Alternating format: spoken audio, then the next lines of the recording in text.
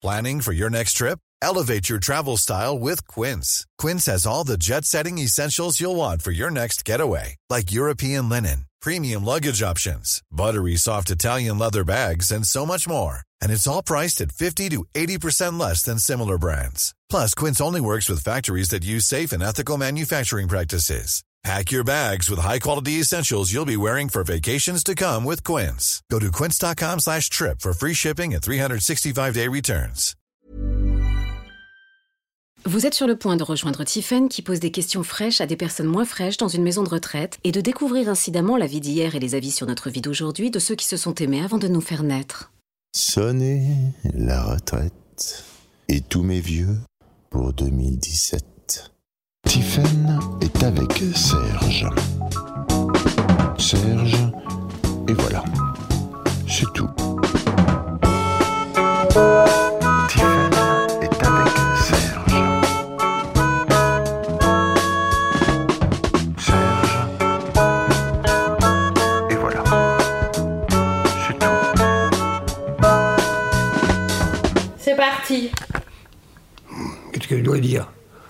Vous vous appelez comment ? Pichon Serge. Je suis né le 17 octobre 1937, Paris 15e. J'étais agent à la RATP. Ça va ? Je suis ici depuis 18 mois. Voilà. Parce que j'étais tout seul à la maison. J'étais seul, je ne pouvais plus m'occuper de moi. Mais mon frère m'a mis ici, c'est mon tuteur. Voilà. Vous avez été marié ? Deux fois veuf. Ma première femme s'est suicidée quand j'étais en Algérie. Et ma deuxième est morte d'une embolie pulmonaire à 65 ans. J'ai eu deux enfants qui sont âgés maintenant de 58 ans et 52 ans. Que je ne vois plus, j'ai perdu de vue. Voilà. C'est quoi le plus beau jour de votre vie ? Quand je suis revenu de la guerre d'Algérie, quand j'étais militaire. Parce que je faisais plus la guerre, j'étais tranquille, j'ai retrouvé ma liberté. Après, comme mon premier métier c'était plombier, j'ai continué la plomberie. Et après j'ai eu assez, je suis rentré par concours à la RATP, et j'ai fait ma fin de carrière jusqu'à 57 ans. 50 j'ai pris ma retraite en 94. Et voilà. Je connais très très bien Pantin, par cœur. Tous les quartiers, les quatre chemins, l'église, les limites au Lilas, sur Romainville, près Saint-Gervais, Paris 19e, les buts de Chaumont, enfin, tous les environs de Pantin. C'est quoi votre endroit préféré à Pantin ? Oh, j'en ai pas spécialement. La piscine, ou le stade de Charles-Aurey, qui est pas loin d'ici d'ailleurs. Voilà. C'est tout. Voilà. Qu'est-ce que vous aimez bien faire ici ? Ce qui est à faire, il y a pas mal d'animations, mais j'aime bien celle que fait Alex. Elle pose des questions, elle a des livres qui posent des questions pour répondre. Pourquoi, par exemple, pourquoi on ferme les yeux comme on éternue, des choses comme ça. Je me rappelle plus bien de toutes les questions. Voilà. Qu'est-ce que vous regardez à la télé ? Un peu de tout ce qu'il y a. Les enquêtes policières, les jeux comme par exemple les mots le plus longs, qu'est-ce qu'il y a encore là ? Slam là et puis qu'est-ce qu'il y a encore ? Harry, mais c'est un Harry. C'est un jeu où il y a des lettres dans les mots, il faut trouver les mots. Voilà, puis les films policiers. Le ballon, le foot, le sport, le cyclisme, l'athlétisme, enfin, tout ce qui est sport en général. Voilà. Vous étiez sportif ? J'ai fait un peu de ballon quand j'étais jeune, et puis du judo, j'ai fini ceinture marron, j'avais 16 ans et demi. Après, j'ai arrêté tout. Voilà. C'est quoi vos qualités et vos défauts?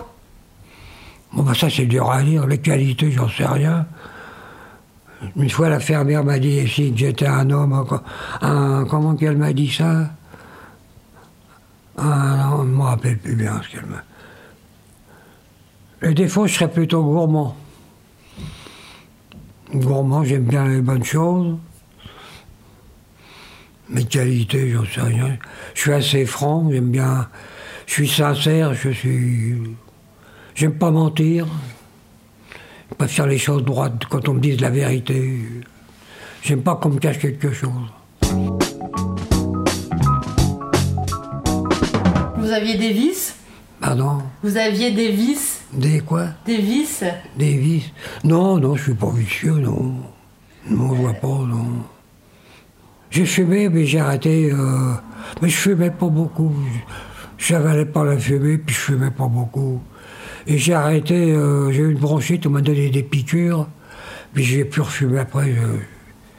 Mais j'ai pas besoin, je buvais pas, donc je bois normalement.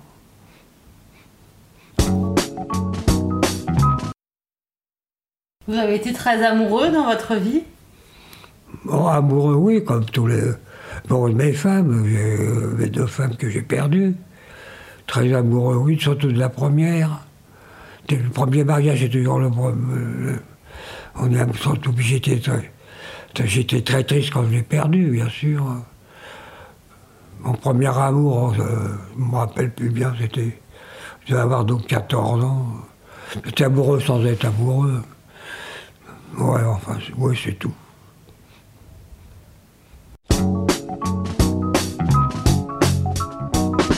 C'est quoi votre film préféré? Mon film préféré? Oh, ça fait vieux, ça. Ça a été... c'était un film comique, c'était Don Camillo, avec Fernandel et Gino Cervi, et Pone. Après, j'aimais bien voir aussi... j'ai vu Grease, une comédie musicale, qui m'avait beaucoup plu. Et dans les films américains... Autant n'emporte le vent. Le western, je te dis pas, j'aimais pas tellement. Oh, je me rappelle plus. Dans les films français, je vous dis, donc Camillo. La Grande Vadrouille aussi, avec De Funès. Le Gendarme de Saint-Tropez. Tout ce qui est un peu comique, j'aime pas tellement le dramatique. Ouais. Non, c'est tout. J'aime bien les animaux, surtout les chevaux. J'aime bien cet animal. Quand j'étais jeune à la campagne, j'ai parti à la campagne et... enfin, de chez moi, chez mes grands-parents, il y avait un cultivateur, il avait des chevaux. Quand il partait au champ, il m'emmenait, il me faisait monter dessus, il me faisait... Il me faisait les nettoyer, les panser et tout, avec l'appareil à panser, là. Puis c'était beau, sympathique. Vous pouvez le voir causer, il vous retourne la tête, hein, quand il vous fait un câlin. J'aime bien les chevaux. C'est quoi votre plus beau voyage? Mon plus beau voyage, c'est quand je suis parti dans le pays nordique. La Norvège, la Suède, le Danemark. Là, c'est un beau voyage que j'oublierai jamais. Voir les fjords, tout ça, c'est en été. C'est magnifique. Les forêts de sapins, la montagne. Voir les coupeurs de bois qui jettent ça dans les rivières et qui les emmènent dans des lacs et qui flottent. Après, ils viennent les récupérer pour les emmener dans les scieries. Voilà. Qu'est-ce qui vous rend triste et qu'est-ce qui vous rend heureux? Ben déjà, de voir les gens heureux, ça me rend heureux. Un gars qui est heureux, ben, ça me dit, tiens, c'est bien, il est heureux, je suis content pour lui. Tu me rends heureux, ben, heureux d'être ici, je suis bien. Voilà, je suis bien ici, je suis tranquille. Tout le monde est gentil, tout le monde est sympa. Quand on a besoin d'eux, ils sont à notre disposition. Il n'y a pas de problème. Tout le monde est très gentil. Voilà ce que j'ai à dire. Ouais, bah c'est tout.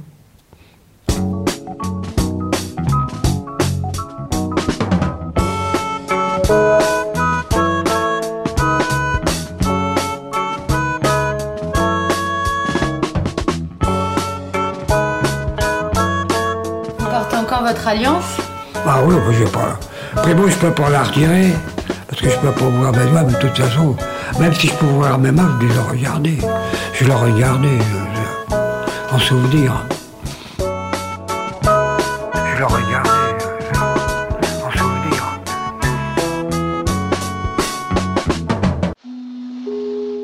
C'était une émission du Poste Général. Acast anbefaler. Mit navn er Anders Morgenthaler. Over for mig sidder Roald Bergmann. Vi har lavet en ny podcast, der hedder Dopaminklubben. Og Dopaminklubben er en klub, hvor ADHD er fucking sjovt, og hvor det griner. Det behøver ikke at være super alvorligt. Vi er skide trætte af alle de der podcaster, forklarer mig nederen der. Vi gør grin med vores ADHD. Mulig ADHD. Ja, vi udreder mig, fordi nogen siger, at jeg har det. Jeg ved det ikke rigtigt, det finder vi ud af. Vi har i hvert fald lavet væddemål. Ind og lyt til Dopaminklubben. Hver uge udkommer vi. Der laver vi sjov og spas med at have den her vidunderlige dopaminmangel.